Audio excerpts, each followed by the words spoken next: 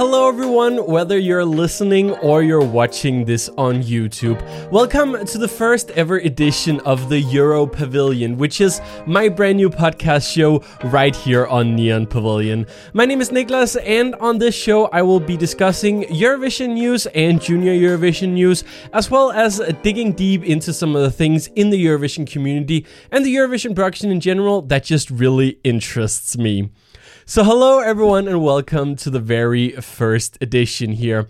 I'm very excited to be doing this because this is the first time in a long time that I'll actually be doing something like this, which is very much more audio based. Yes, there will be a video version every week on the YouTube channel, but I also want to do this as an audio podcast, and I think this is very much more of an audio thing than a visual thing. So even if you're watching this on YouTube, you can just go do something else, play a game, do something while you're listening to this, because there isn't going to be a lot of visual here going on. It is a podcast in the very typical sense, and something that I haven't done for a while, but something that I've actually done before in the past. I think some of my very first Eurovision content actually was on a channel where I used to do this like weekly little, I don't know what to call, radio show, I guess. I think there was a time before podcast was really a thing, where the idea of doing like internet radio, that was kind of the thing, right? So I want to try this out and do something new because I've really been interested. I've been listening to a lot of podcasts here lately, I think is what I'm trying to say. And I want to kind of get back into making this kinds of content because it is something that I've always kind of done, back when I started making videos when I was a little kid. A lot of the things I did was this more like sitting in front and just talking. I had a big dream of becoming a television presenter. I've done local radio before. I've done all these things. So making audio content like this, it's not that far away from what I've actually done before. And I think it could also just be interesting to do something a little bit different here with the Neon Pavilion channel. I have kind of been trying to figure out here lately, where do I kind of want to take this channel? What's kind of like the next step for my Eurovision content? Because I've been trying out some things here in the autumn, not in the autumn, in the springtime, that's it. In the springtime when I started up this YouTube channel, I was just kind of trying to experiment a little bit, figuring out what kind of content I wanted to make. And I think ultimately, I like the idea of having this kind of podcast show because it gives me an opportunity to make these kinds of like in-depth things where I get to talk a little bit more in depth about some of the things that I think is really interesting when it comes to Eurovision, as well as sharing my thoughts on some of the things going on, some of the stories in the community and all these kinds of things. So that's what we're going to be doing on this show, and it's going to be every single Tuesday that you can look forward to a new episode of this. I definitely do hope that you'll be interested in following along, and I'll be very happy for you to also give some suggestion. If you are watching this on YouTube, then you are more than welcome to go down to the comments below and give some suggestions on what you think could be interesting to talk about on this show, maybe some interesting segments that you think could be really fun to do. I'm very open for ideas, but if you want to listen to the show on the go, you're more than welcome to that as well. The show, by the time this comes up on YouTube, should also be available on all the kind of podcasting platforms, on Anchor, on Spotify, Apple Podcast, all these kinds of things. I don't really know. Google Podcast, I think that's the one that I use. I used to use Spotify, but after going over to using Apple Music, but still having an Android phone, it just made most sense to go with Google Podcast once more. So that's what I'm using, and it should be available on there as well. If it isn't available there yet, it will hopefully be available within the next couple days. I need to figure all of this out. I'm recording this on Sunday. So at the time of this recording, I haven't really set anything up yet. So if things are still missing, that's probably why. Anyway, we have 3 exciting segments on the show today. This is the first episode, so this is going to be a little bit different compared to what some of the episodes will normally be, because what I'm thinking that I want to do with this show is that I want to start off with kind of like a news segment, and then I want to, take up some subjects either from some of the news or just in general something that I think could be interested in talking about. Sort of like some of the things I've done on the Neon Pavilion YouTube channel before. For example, example, the video I did about Citizeni before they were chosen for Eurovision, this whole thing about, how do you make a statement song in Eurovision? The kind of stuff that I've done there, I would be very interested to actually do some more of. So I think that could be really interesting to do on this show. But today we have 3 different segments. The first segment will be all about the Junior Eurovision, kind of like what do we know so far about the show taking place in December this year. Then we're going to be talking about this year's host country, Armenia, and kind of like their Junior Eurovision journey. And then, of course, the big story of the week is, of course, that the United Kingdom is returning to the Junior Eurovision for the first time since 2005. So we're going to go a little bit more in depth about their Junior Eurovision journey so far and what kind of things I think we can expect from the UK in this year's show. Alright, let's start talking a little bit about this year's Junior Eurovision, because it is no secret that I am a huge Junior Eurovision Song Contest fan. Sometimes I feel like I may even be a bigger fan of this show than I am of the Eurovision Song Contest, even though I love both contests very much. I think one of the reasons why I feel that way is because I feel like I've very much grown up on Junior Eurovision, and it's been an integral part of me growing up as a Eurovision fan. I remember watching the first contest live from Copenhagen back in 2003, and I was absolutely loving it. I had watched my first Eurovision when it was in Parken in Copenhagen in 2001, but I don't remember much of it, and I don't really remember watching it. I've just been told that I was watching at least a bit of it before I had to go to bed. I'm from 97, so I wasn't very old when I was introduced to Eurovision for the first time, which is very interesting. But I do really remember watching Eurovision in 2002 and really just finding this show so fun and interesting. I've always loved music ever since I was born, so having this show, I just thought that was really, really interesting, and I absolutely fell in love with it from the second I watched it. And one thing that I do remember watching in 2001, that was like the kids' version of Dansk Melodi Grand Prix. So the first ever MGP, which is what it's called, was held in Denmark back in 2001, and that's kind of like where the Junior Eurovision story actually begins, because for those who don't know, DR, the broadcaster in Denmark, created this junior version of the Dansk Melodi Grand Prix, and it became a huge hit right from the beginning. So already in 2002, the Nordic countries were noticing that, Denmark had created this phenomenon and they wanted to be part of it. So they created what was called the MGP Nordic, which was like, we had the national finals in Denmark, Sweden, and Norway, and then the top 3 from each country would go on to this MGP Nordic contest where they would kind of like, be judged up against each other, and you would find like the Nordic winner. The EBU saw this and thought this was a really interesting concept, and they were looking to expanding the Eurovision brand, and so became the Junior Eurovision, or the Eurovision Song Contest for Kids, which was the original pitch name. I think we're quite happy that they didn't go with that. I think a Junior Eurovision Song Contest sounds much better, but that was the first contest being held there back in 2003, and obviously the Nordics aren't in it anymore. And there was a few years where I didn't watch the contest because it wasn't being broadcasted on TV, and here in Denmark at least. And the whole thing with like watching these kinds of shows online, I don't think was really a thing. I don't know when was the first time they actually broadcast it online. I think it was probably around 2008 or 2009. But the first time that I got back into watching Junior Eurovision, that was in 2010 when I just randomly got recommended one of the songs taking part on YouTube, and I was like, oh, I remember the Junior Eurovision. I didn't know that was still a thing, I just thought it stopped existing back when we stopped taking part. I think I watched it like in 2006 on Swedish television because they were still taking part just with another broadcaster.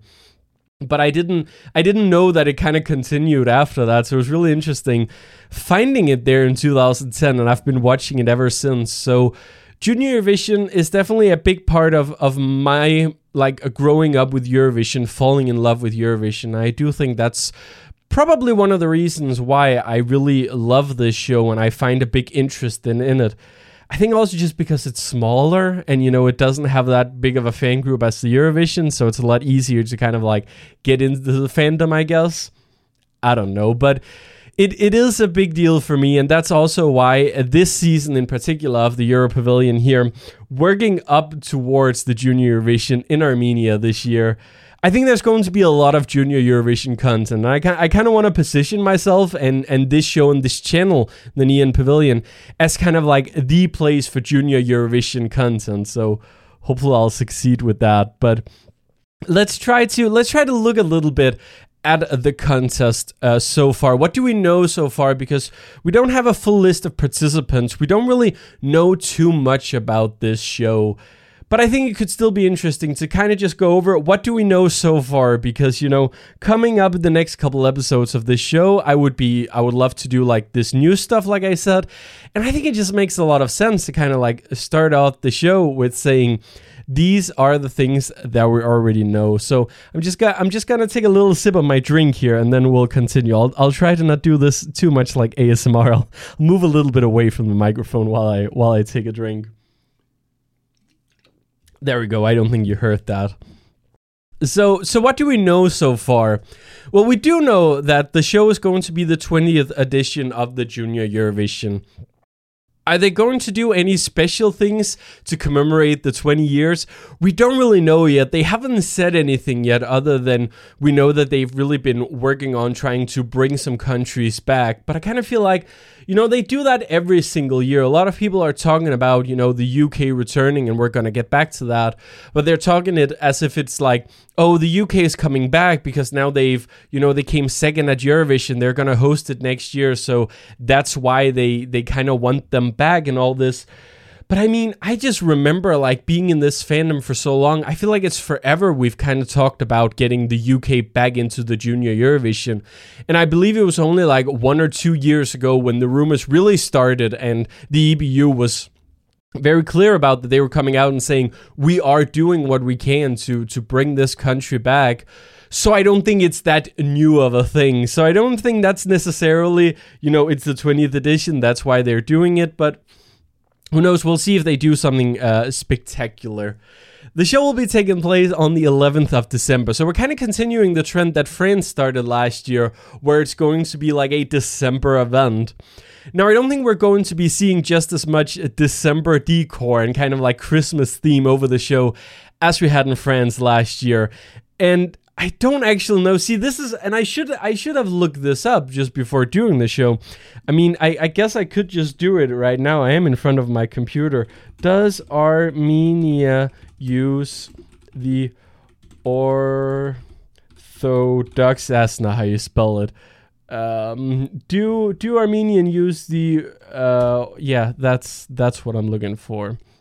Okay, so yeah, that's what I wanted to see. Okay, so the Armenians do actually have the Orthodox calendar, which means that they are celebrating Christmas in January, just like a lot of the rest of Eastern Europe. So that makes sense, and that's kind of like what the point I wanted to get to here was that I don't think we're going to see Christmassy elements, just because December isn't really tied to Christmas in the Eastern Europe as much as it is here in the Western Europe. And I think it also just worked really well last year because we have Paris, the city of love, and it felt very much in character for France and what they were kind of trying to achieve with the show last year. To do it in this kind of Christmassy way, I think that made a lot of sense. But I don't think it's something we should expect going forward. Maybe if a Western country hosts next year, a more Western country, and we once again keep it in this December timeline, yeah, I guess it would make sense to do some more Christmassy stuff there. But I don't think we should expect that to be a thing every single year. Also, I think it would kind of be a shame if it was, because I think it really worked so well last year that it was this special thing celebrating Christmas in this way. It's very beautiful, but it was also very Christmassy. And, you know, it's not like all the kids were singing about Santa Claus and all these things. So maybe it's a good thing if we tone it down a little. But I think it is fun that they've moved it towards this more December date. It'll be interesting to see if they keep that. We have had, and I think a lot of people don't realize that, but we have had Junior Eurovision in December before. Last year wasn't the first time that has happened. Actually, a lot in the beginning, it would be like sort of like the 2nd or 3rd of December. At least I remember watching it around that December time. So it has happened before, and I think with the show being in such a late part of the year, sometimes a schedule of things just makes it a lot easier to have it in December. And I think now, because it's being gradually pushed, last year it was December. Armenia was chosen as the host kind of like in the middle of December after winning the contest. So it does give them that 1 month less to prepare if they want to get back to doing it kind of like in the middle to late November. So I think it makes sense to keep it in December. And I think we're gonna see that moving forward. But I've already said this 1,000 times. It is Armenia hosting. That is, of course, after their win last year with Kami Kami. And they're going to be hosting it, no surprise, in Yerevan, which is also the place where they hosted it back in 2011. Same venue and all, and I don't think they have many other venues that they could have really chosen from, so it makes sense that they're hosting it here. But it's always fun to see kind of like a Eurovision show going back to a previous venue. We have seen that a few times before. For example, the Minsk Arena back in 2008. They also hosted it in 2010, but that was two drastically different shows. And looking at those two like side by side, you wouldn't know that was in the same arena or even the same team producing it, which it probably wasn't, but that's a different point.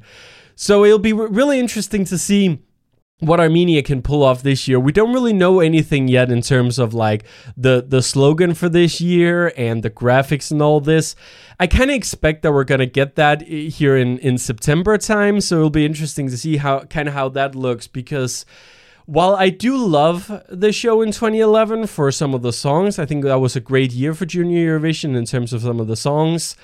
The kind of production that Armenian TV put on back then, it wasn't one of my favorites. I think the graphics are kind of lackluster. The stage was really cool. I liked the design of it, but it was clearly a broadcaster who wanted to try to host a show like this, but wasn't nearly as experienced in hosting this kind of thing. But we've seen Armenia do really cool national finals over the years here, in particular in the last couple of years. So I think they're going to put on a great show this year. It'll be really interesting to see. Now, so far, 17 countries have expressed their interest in taking part this year. And the reason I say it like that is because we don't have, like I said, the full list of participants. I mean, we may very well have by the time that this video comes out. Like I said, I'm filming this podcast on Sunday, and then it's going up on Tuesday. So technically, the EBU on Monday or Tuesday could be like, yeah, here's the participation list, and this video will already be outdated by the time it comes out. So sorry about that if that's the case. I believe last year it was around like the 2nd or 3rd of September that the list of participants was released. So I imagine we're going to get something similar this year. So maybe either this week or the next week, we're going to see the list of participants. But it'll be interesting to see. I mean, we're up to 17 participants so far, and we don't know if there are more potentially joining the lineup. I personally see it's difficult because there are a lot of rumors going on at the moment of countries possibly taking part. That's what I wanted to say, possibly taking part. But I don't think a lot of these rumors that we're seeing right now comes from very credible sources. In fact, some of them, and I'm not going to mention any names because I don't want to get canceled on the first episode of this, but some of the places spreading these rumors aren't really known for being super credible in the things that they're saying. So yeah, I wouldn't really believe some of the rumors going around. We may see a country more pop up. We may see Azerbaijan. I mean, they said after Armenia winning that they wanted to take part this year no matter what. But I mean, see, it's difficult, right? Because on one end, it's like, yeah, you want as many countries taking part as possible and all these things. But at the same time, I don't want there to be a situation just like when Azerbaijan hosted Eurovision back in 2012, or even the situation we had with Russia and Ukraine, with Ukraine hosting Eurovision in Kiev back in 2017, where that whole kind of deal, I mean, you wouldn't want a situation, and that's kind of what I fear if Azerbaijan is on the final participation list, that we see a situation kind of like what we saw with that, where it's like they try to send a song that's very pro-Azerbaijani army, whatever, and their argument will be like, oh, you wouldn't disqualify a kid, would you? We don't want to see that, so it'll be interesting, and I don't know if interesting is the right word. We'll see what happens there. But 17 countries so far has expressed their interest. Germany is not taking part this year. They're taking what they're calling a creative break. They're still broadcasting the show on Kika, which is a positive sign, and they are saying that they expect to be back next year. So let's cross our fingers, not be too much Doomer Town here, and hope that Germany is actually returning next year, because they have kind of like hit it off very hard with, performing first the 2 years they've taken part and not really having that great results. So let's hope that Germany can turn around that phase. In fact, I think they should do the same in Eurovision, take a creative break next year, but they probably aren't doing that. And then, like I've already said 1,000,001 times, the UK is returning to the Junior Eurovision this year. It's the first time since 2005 they're going to be participating. And like I said, we will be talking more about that later. In terms of the singers, we don't really have that many confirmed so far, but we do actually already have a few. I think one of the first to be confirmed, that was Georgia. Georgia have their national final Renina, which they've been holding since 2018. And that's kind of like this part of their spring lineup. I think it's actually a very popular show in Georgia. They select the singer, but not the song. That's being selected at a later stage. But Mayam Bigvana has won the Renina contest this year, and we'll hopefully hear her song very soon. It'll be interesting to see. It's not the first time, as people know. It's not the first time that Georgia is sending a Mayam, and usually when they do that, they do quite well. So who knows? Are we going to Tbilisi next year? I mean, last time it was in Armenia. There was a Mayam in the Candy Music group. And they won, so we'll see what happens. North Macedonia has also selected their participants, Lara and Irina. They did an internal selection, and there isn't much known about them or their song yet, so we're just going to have to wait for a little bit and see where that takes us. Kazakhstan is once again participating. A little bit interesting that they have actually confirmed their participation before before the official list of participating countries. Because usually Kazakhstan is like one of the last to actually confirm their participation because they are an associate member, so they have to be approved by the steering group of the EBU before they can actually take part. But they have already confirmed their interest in taking part this year. And I mean, there's even an article about it on the Junior Eurovision website, so I assume they have gotten the thumbs up from the reference group. David Chalin is the name of the winner of the Bagidi Bala contest in Kazakhstan. I don't know if I pronounced that correctly at all. I have it in my notes, but I haven't looked up how to pronounce it, so I apologize for that. He won that contest, which is like this a big singing competition, actually like an international singing competition, where kids from all over the world can participate. But the rules this year was just like, the Kazakhstani participant who does best in the contest, we're going to send that one to Junior Eurovision. And luckily, a Kazakhstani kid was the winner of the contest, so he has been chosen. And once again, a song will be chosen internally. That's also the same case for Portugal, which has selected Nicolas Alves, and he was the second place on this year's The Voice Kids in Portugal. The winner of The Voice Kids, I believe she has already turned 15, so she is unfortunately too old to participate, but I think Nicolas is a fantastic choice. If you want to go in and look at one of his performances, definitely check out the one where he sings Michael Jackson. He has such a great voice, such an interesting voice, and I really hope that Portugal really steps up this year and tries to actually send something that's modern and poppy and really fits his vocals, not just send something that doesn't really show off what he really can do, because I don't want to see him sing a fado ballad like we saw last year. I don't think that fits to him at all, so it'll be interesting to see what they do. I know Portugal isn't really known for being a country sending modern stuff, but I think this could be really, really good. And I'm not necessarily saying we could see Portugal win their first ever Junior Eurovision, but I would love to see them get a really great result with him because he is awesome. He's definitely one of those out of the ones being selected so far that I'm very interested in hearing and seeing what kind of song he comes up with. We of course have some national finals coming up in September and October, but we don't really know much about those yet. I mean, Poland is doing Santa Nasuches like they've done the past couple of years. We know that. Malta is looking for participants. I believe Ukraine is looking for participants. Armenia is doing as well. Ukraine will be doing kind of like an online national final like they've done in past years.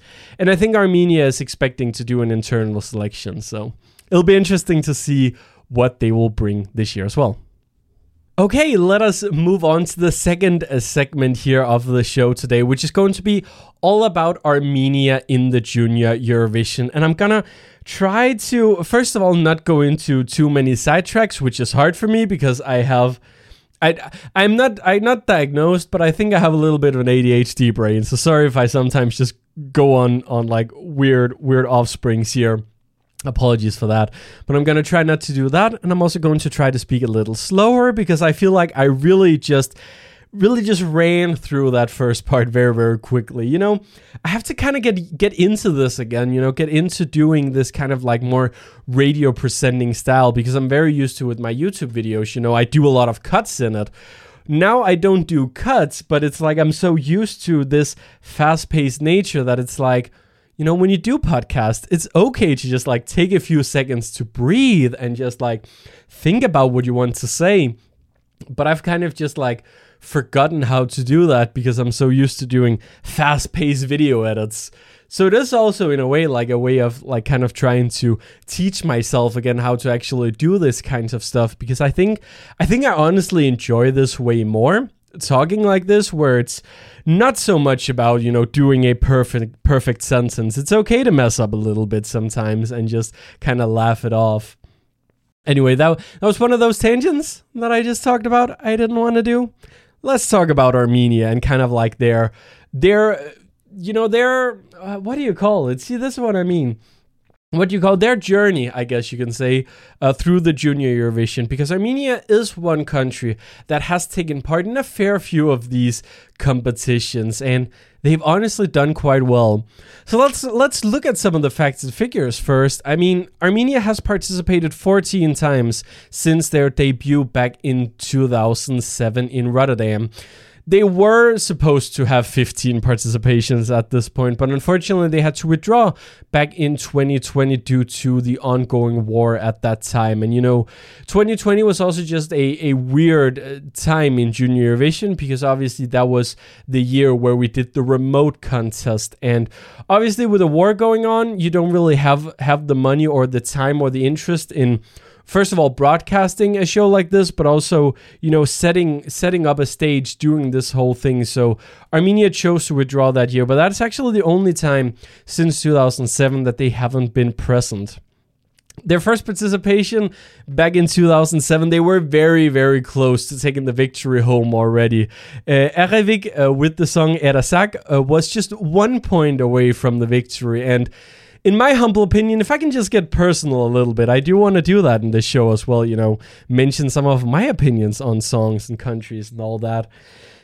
I think Erasak is not only one of my favorite entries from Armenia, I think it absolutely is the real winner, if you want to call it that, of the Junior Eurovision 2007. I like that song way more than Struzhami from Belarus that won. And I honestly, excuse me, sorry. I honestly don't find that to be a great winner at all. It's definitely down there in kind of like my bottom of the all-time Junior Eurovision winners. I don't know. It was a different time with televoting only. I think had it been a different time, had there maybe been some juries involved, I think Erevik would have taken the victory and Armenia would have won on their first participation. They didn't, but it didn't take them long before they could actually take home the victory. In 2010, Vladimir's mama went on to win the contest, and the year later, Armenia became the first country ever to actually host the Junior Eurovision after winning it. For those who have only started watching in recent years, who maybe don't know this, it actually used to be this thing where the Junior Eurovision, you would kind of bid to host, and usually before the contest would take place, you already knew who was going to be hosting it the year later, and it was like that up until 2013, I believe, when a new team stepped in to do Junior Eurovision. That's kind of like where they changed that and it became like the Eurovision model. Kind of. The rules at this moment says that the winning country gets first refusal, which basically means that unlike in the Eurovision where you're expected to host if you win, in the Junior Eurovision you get the chance to say, yes, we would like to host. But if a country does not want to host, then, they can just say, yeah, we don't have the budget for it, or we don't want to do this right now.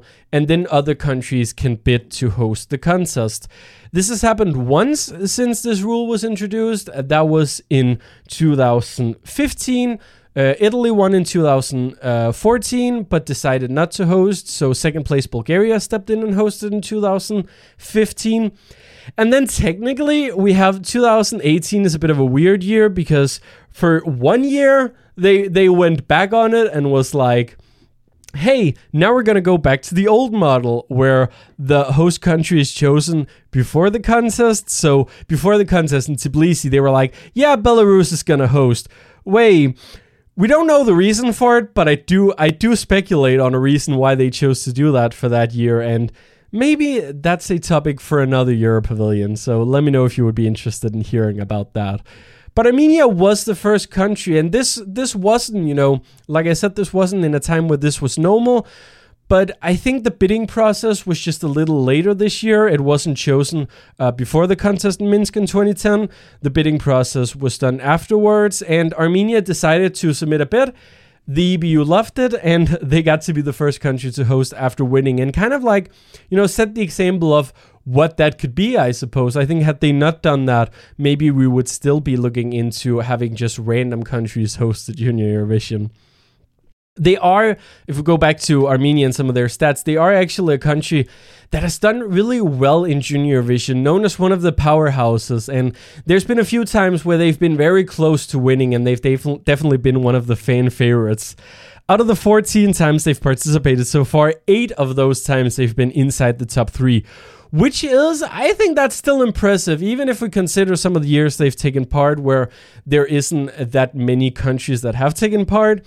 I kind of debated with myself, did I want to mention this or not? They have never been outside of the top 10. And I know that does sound impressive, and I guess to some extent it definitely is, but I think this 8 times in the top 3, I think that's way more impressive just because we have had years of the Junior Eurovision where there has been 12 participants, and being outside of the top 10 with 12 participants, if you put it like that, right? But yeah, I don't know. I think they're still one of the countries that have done a lot for Junior Eurovision. I think that the show is very popular in the country, and they really stepped it up, and they've sent some really high quality entries. Even when they had their national finals, there was just a lot of talent and a lot of great music in there. There's definitely a lot of Armenian songs also in their national finals that I've been listening to. They do seem to put a lot of money and effort into this contest. Sometimes it feels like they're doing more than they're doing in Eurovision, but I think they're not the only country. I think if we ever talk about Georgia on this show, I think we'll see a similar pattern there. But they are a country that just really impressed me. Like I said, Eresak, their song from 2007, one of my all-time favorite Junior Eurovision songs, and definitely my favorite Armenian entry. But I think in general, they just bring so much quality. Their entry in 2016 is another one that comes to mind. Really cool performance, very powerful vocals, and I think had we had televoting that year, they could have very well taken home that victory instead of Georgia. So that's really interesting. And I also just want to bring up something that I think they're doing really well. That's a little bit of a personal story of mine. When I was in Gliwice back in 2019 for the Junior Eurovision there, I remember just watching Karina's performances of, what was it? Colors of Your Dream. That was what it was called, wasn't it? I just remember watching those rehearsals of hers. And I think I watched every single one of her rehearsals. And she just nailed it every single time. Like, there wasn't a single thing that, they had to tweak or change. She didn't have to redo any of her rehearsals.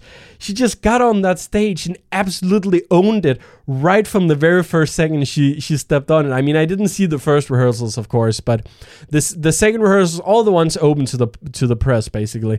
I saw those, and I was just absolutely blown away. And I really thought that Armenia had it not been this whole televoting and, you online voting, I mean, and you have to really get the fans behind it. I don't think they really had that back in 2019. So had we been in maybe a more of a televote friendly era where you couldn't vote for yourself, maybe Armenia would have done better that year, because it was definitely one of those performances that really stood out for me that year. It's always hard to say, but I think they definitely deserve being in that top 3 as many times as they have, and it'll be really interesting to see what they're gonna bring this year, because I think, being the host country is always very interesting, and I think one of the greatest entries they've pulled is the Welcome to Armenia, the song that they sent when they hosted it back in 2011. Which is such an interesting thing, right? Because that wasn't internally selected, and it sounds like such an internally selected song, because it's just this like, welcome to Armenia, when we actually are in Armenia, but it was chosen through in their national final. I think that's a fun little story, but a great song. So it'll be really interesting to see when they really stepped up with something last year. With Kami Kami, that was so modern. It's the most modern winner of Junior Eurovision ever. It's one of those songs that really sounds like, okay, and 14-year-old would actually listen to this song. And they've kind of set a new standard, and it'll be really interesting to see if they're going to keep up with these like very modern, really, really cool pop songs. I would love to see something similar this year from them. We've talked about some of the things we know about the show this year so far. We've talked about the host country, but there is no doubt that the big story in the Junior Eurovision community this year is, of course, that the UK is returning to the contest. And I say returning, but technically they are also kind of taking part for the first time, because this will be the first time that BBC is taking care of their Junior Eurovision participant.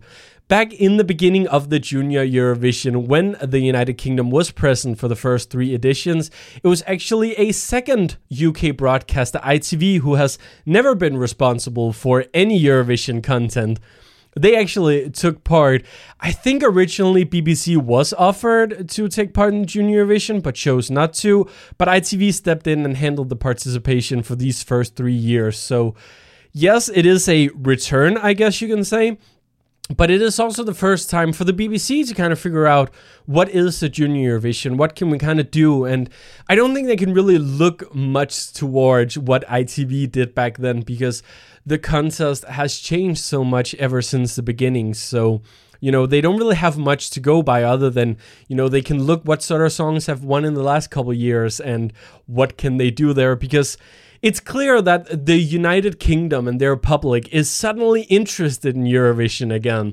A lot of the people being very skeptic about Eurovision over there in the UK, they've kind of turned their minds. Now they are, celebrating Sam Ryder and looking forward to the contest wherever it's going to be held on behalf of Ukraine next year. So I think, being in that momentum, it makes absolutely sense that this is the year where the BBC say, okay, you know what? Let's do it. Let's actually take part in the Junior Eurovision again. But before we get into kind of like, what can we expect from them this year, which is honestly hard to say at this point, right? But what can we kind of expect to see? Let's go a little bit over, because the UK does have a little bit of an interesting history, I guess you can say, when it comes to the Junior Eurovision. So like I said, the first contest was taking part in Copenhagen back in November of 2003, the first ever Junior Eurovision. And the United Kingdom was one of the founding countries. Taking part with the song My Song to the World, they finished 3rd, I believe it was. I didn't write it down for whatever reason. I feel like that should be important, but I think it came 3rd. I think it came 2nd or 3rd, but I do think it came 3rd. Now I'm doubting it. I'm gonna have to look it up now, because I've said it. I'm gonna look it up. JESC 2003. I'm really doubting myself here. It could very well have come 2nd. What did it come? No, it came 3rd. I was right. 2nd place was Spain. 3rd place was the United Kingdom with Tom Morley's My Song for the World. A beautiful ballad, and I think kind of a song that was maybe a little bit ahead of its time when it came to Junior Eurovision. I think this was less junior and actually a very professional performance, I would say. Really, really great. The year after, in 2004, the UK also took part, and they came second with Corey Spedding's The Best Is Yet To Come. I think that's the one that most people kind of like, remember as the best of the UK entries. But 2004 is a really interesting year, and I think a lot of people who are maybe newer Junior Eurovision fans don't actually know this story. So I'm going to get to the story now, because I've already mentioned that in the beginning, the whole thing was that countries were supposed to bid on hosting the Junior Eurovision. But in the very first year, they kind of took a different approach. Obviously, Denmark hosted the first show because EBU wanted them to, having the experience hosting MGP Nordic the year before. But then the EBU was just like, hey, ITV, do you want to host it the next year? And they were like, yeah, sure. So if you go in and actually watch the Junior Eurovision from 2003, you'll see that the two hosts, Camilla and Remy, actually mentioned that the winning country will not host. Next year, it'll be hosted somewhere in the United Kingdom. And that was actually the plan. 2004's Junior Eurovision was supposed to be held by the ITV in the United Kingdom. What I could gather was that it was supposed to be hosted in Manchester, and I believe it was ITV Granada that was supposed to be kind of like producing the whole thing. But in May of 2004, so only a few months before the show was supposed to take place, they decided to pull out of the hosting duties due to what they call finance and scheduling problems. And this is usually TV speak for we don't want to do it. But we don't fully know what the reason was.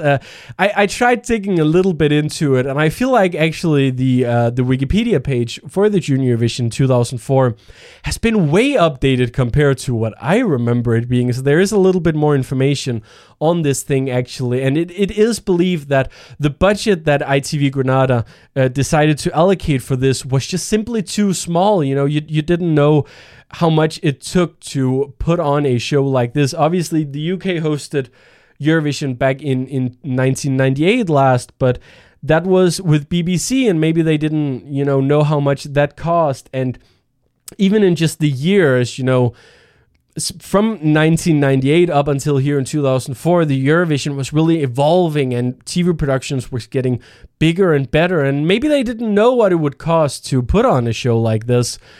Or maybe they just hadn't cared enough to find out. We don't know, but they hadn't allocated enough budget. But I think one of the reasons, and that's definitely one of those things that's been speculated over the years, is that it was also because of viewing figures. Because I think that ITV was hoping for this to be a big thing for them, but we got to remember 2003 was the year of the null point for the United Kingdom with Gemini.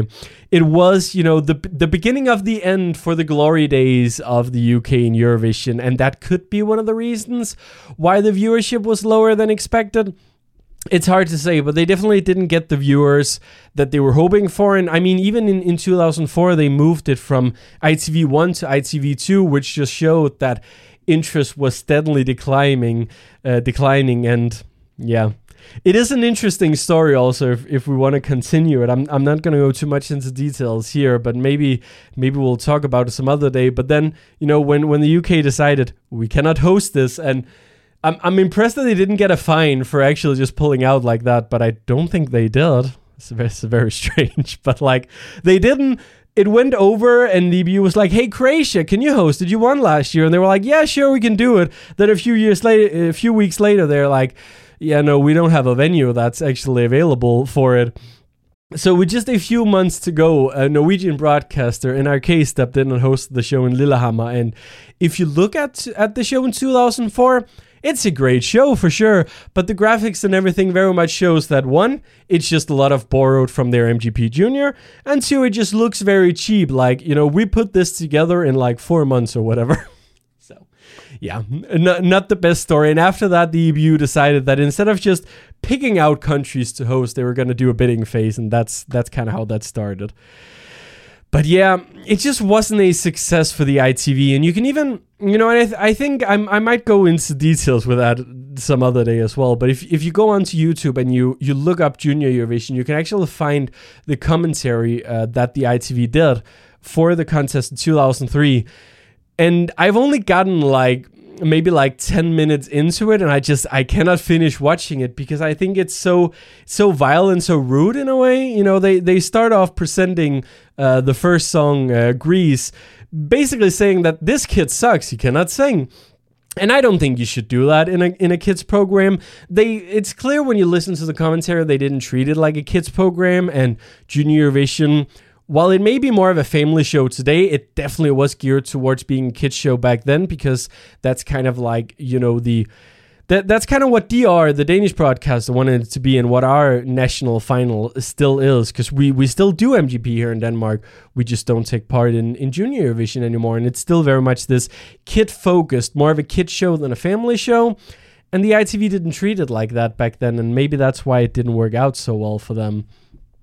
But they withdrew in 2006, just like the Nordic countries. But while the Nordic countries decided to go out of the contest because they felt like it was getting too mature, I think ITV just pulled out because they were like, yeah, we aren't getting the viewers for this. It just doesn't make sense for us. And we got to remember, this was at an all-time low for the BBC, even at Eurovision. And the reputation of the show was really getting damaged by what was kind of going on with Terry Wogan's commentary and all these things. So it just wasn't a great time for someone like ITV, who didn't have this history of Eurovision, to invest in this show.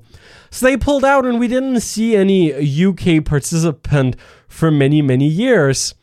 But, and this is the interesting part, in 2018, sort of out of nowhere, Wales came up on the participation list for the contest in Minsk, and this was so interesting, and I loved this. Basically, with the United Kingdom not taking part, it opened up the possibility for the smaller regions, or what do you call it? Regions? Countries within the United Kingdom? What do you call it? I don't even know. But the smaller broadcasters from these regions to actually take part in this contest. Wales, I believe, had previously participated in, was it the Young Musicians, or was it was one of those, I believe, but they also decided to take part in the Junior Eurovision. They had a whole national final and everything. I think it was really well produced, actually, and they took part for 2 years in 2018 and 2019 as an independent country, which was so fun to see, and we got to hear Welsh in the contest, you know, a language that is very much forgotten, I think, even in for Welsh people, right? So it was so interesting to hearing such a minority language on a big stage like this.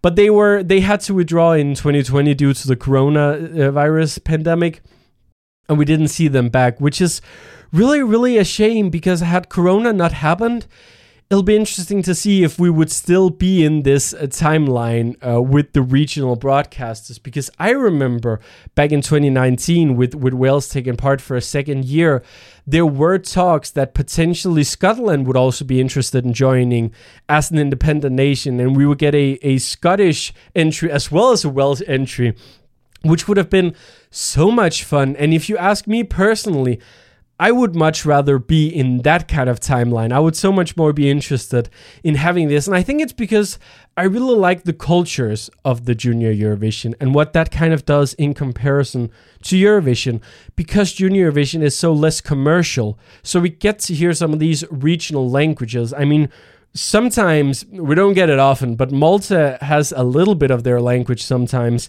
Ireland sings entirely in Irish in their songs, which is something that they probably would never do with RTE in Eurovision. But in Junior Eurovision, it's the Irish broadcaster Gigi Carr who has taken part. And they have this idea of using Junior Eurovision to bring more knowledge about the Irish language and keeping the Irish language for a younger generation. And for a culture nerd like me, who is absolutely eating these things up and who are so interested in foreign cultures and foreign languages, this is what I love about the Junior Eurovision. I love this thing that we get to hear these unique languages. So I really miss having the Welsh language. I miss watching TV in Welsh and being excited about that, because it's so interesting for me to hear this very, very strange, but very, very interesting old Celtic language. And I would have loved to have Scotland take part as well, but we're in a different timeline now, in a different timeline with BBC taking part. Now, like I said, we don't know much about what the BBC is actually going to be doing. We suspect that they're going to be doing an internal selection. Like they've announced this so late, and it's their first time doing it, so it makes sense to do an internal selection. Maybe if it does well and they get a good amount of viewers, they could potentially do a national final next year. But I think we should expect an internal selection this year. I dug a little bit deeper to actually find out, do we know anything about it? And the fan site Eurovision Ireland actually wrote about how that it is a talent management by the name of Buzz Talent that is actually looking into finding the kids. And I believe I looked a little bit around on their Instagram, but I don't know a lot about this kind of like talent management world, so I'm not quite sure. But I think potentially it is mainly for their clients, and I don't know who they have in terms of clients, but I think it's one of those things, if you know, you know, and if you're part of like that kind of bubble, then that's probably how you easily get in, because they have encouraged kids to send in audition videos. So I suspect that they're the ones who are going to send in some proposals for the BBC, and they're going to be choosing. It is, and I think that's important to mention, it is the CBBC, the kids division of the BBC, that is kind of producing the Junior Eurovision content for them, which also means that Tap Music and this whole like part of the BBC that is doing Eurovision, they don't have anything to do with this. It's a completely different team. So don't expect Spaceman Junior to show up, because I don't think that's what we're going for. However, and I think it's really important to mention, because it does say that in the little like casting call there, it says that kids are encouraged to send in the videos of them singing, and I quote, an up-tempo pop song of choice. And let's focus on that up-tempo bit, because if they are looking into, if they want the kids to send these kinds of songs, I think we should expect that means that they're wanting to send something upbeat and modern, and they want to send something that's doing maybe what Kami Kami did, but also probably what Spaceman did. I know I just said we're not going to get a Spaceman Junior, but I still think that, you know, Eurovision this year and Junior Eurovision last year as well, for that matter, showed that well-produced pop is cool, both for the adult viewers, but certainly also for the kid viewers. They don't want to listen to boring ballads, and I'm so happy and so thankful that we're getting out of this era that the Junior Eurovision has been in, where it was, you know, one screamy ballad after the other. We don't need those anymore. Junior Eurovision is cool and it's modern now. And I think having this in the audition bit and saying that they want kids to send in them singing upbeat songs, that to me shows that I don't think we should be worried, like I've seen some people are, that we're going to get an Australia 2.0 with the UK. Because I think that's like one of the first things I saw, was that people were worried that we're going to get songs similar to what we've seen from Australia when they took part in the Junior Eurovision, which is these like mid-tempo, let's save the world, let's stand together songs that doesn't really have... They don't have much, I don't want to say value, because they definitely have value, right? And it's important messages. But they lacked a little bit of soul and energy in them. And I think what it kind of seems like Buzz Talent is saying is that they want to take a different approach. So it'll be really interesting to see. And also, I know that the UK is hosting Eurovision next year, so we probably aren't going to see them host Junior Eurovision, you know... Even if they won this year, I don't think they would be hosting it next year. Maybe they would. I don't think they would. But I had a trail of thought there, and then it disappeared. But I think it's cool. I think even though I like I said, I would have loved to still be in the Welsh-Scottish timeline, I think it very much creates a buzz around the contest. And it gives the contest some of that credit that it struggled to have 10 years ago. I mean, I remember when I first rediscovered Junior Eurovision, I was watching in those years like 2010, 2011, 2012. This was around the time where a lot of us were scared that the Junior Eurovision was just going to cease to exist. I think especially there in 2012, in a small venue, 12 participating countries, we all thought, this is it, right? This is going to be the last ever Junior Eurovision, because there was those years where they really, really struggled to get more than 12 participants on. And it was, countries were really coming and going. And yes, they still are to some extent, but it just felt like a completely new roster of countries every single year in that contest. And I think having now, and let's include Germany. I know they aren't taking part this year, but they do plan on coming back next year. We have Italy, which has been taking part for a few years now and done relatively well. We have France, which hosted last year, and their songs really seem to be creating local success. I mean, Bim Bam Twa went crazy on TikTok at some point. So they're also creating some local interest, local talent, and getting, giving a career to these kids, I'd say, because both Carla and Valentina, and I think even Enzo last year, have actually released albums afterwards and have kind of, worked on that. Valentina has become a huge star in France after this. So, they're really doing something here.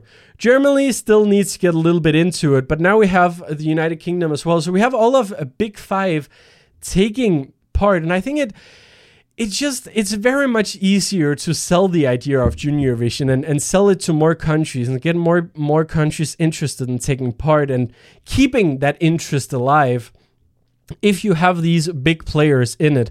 Because back when it was, the Eastern European countries, very much like, Russia and Belarus, kind of like leading it, doing well, Armenia even, doing well. The contest was something different, and it was hard to get more countries involved because the Eastern European countries, they were kind of like, the ones ruling it, and it was very much like how their talent competitions and stuff, where it was like mini adults screaming ballads, like I said earlier. And a lot of those countries who maybe would have an interest in taking part just didn't have the finance for it. Where now we're really seeing a shift here, and I think Poland has really been leading this with just sending so good quality songs, is that we've had this shift where we've seen more Western countries take part, but we've also seen more actual popular music taking part, and kids don't have to scream into a microphone anymore, but they get to sing songs that they would actually listen to themselves. And I love this shift.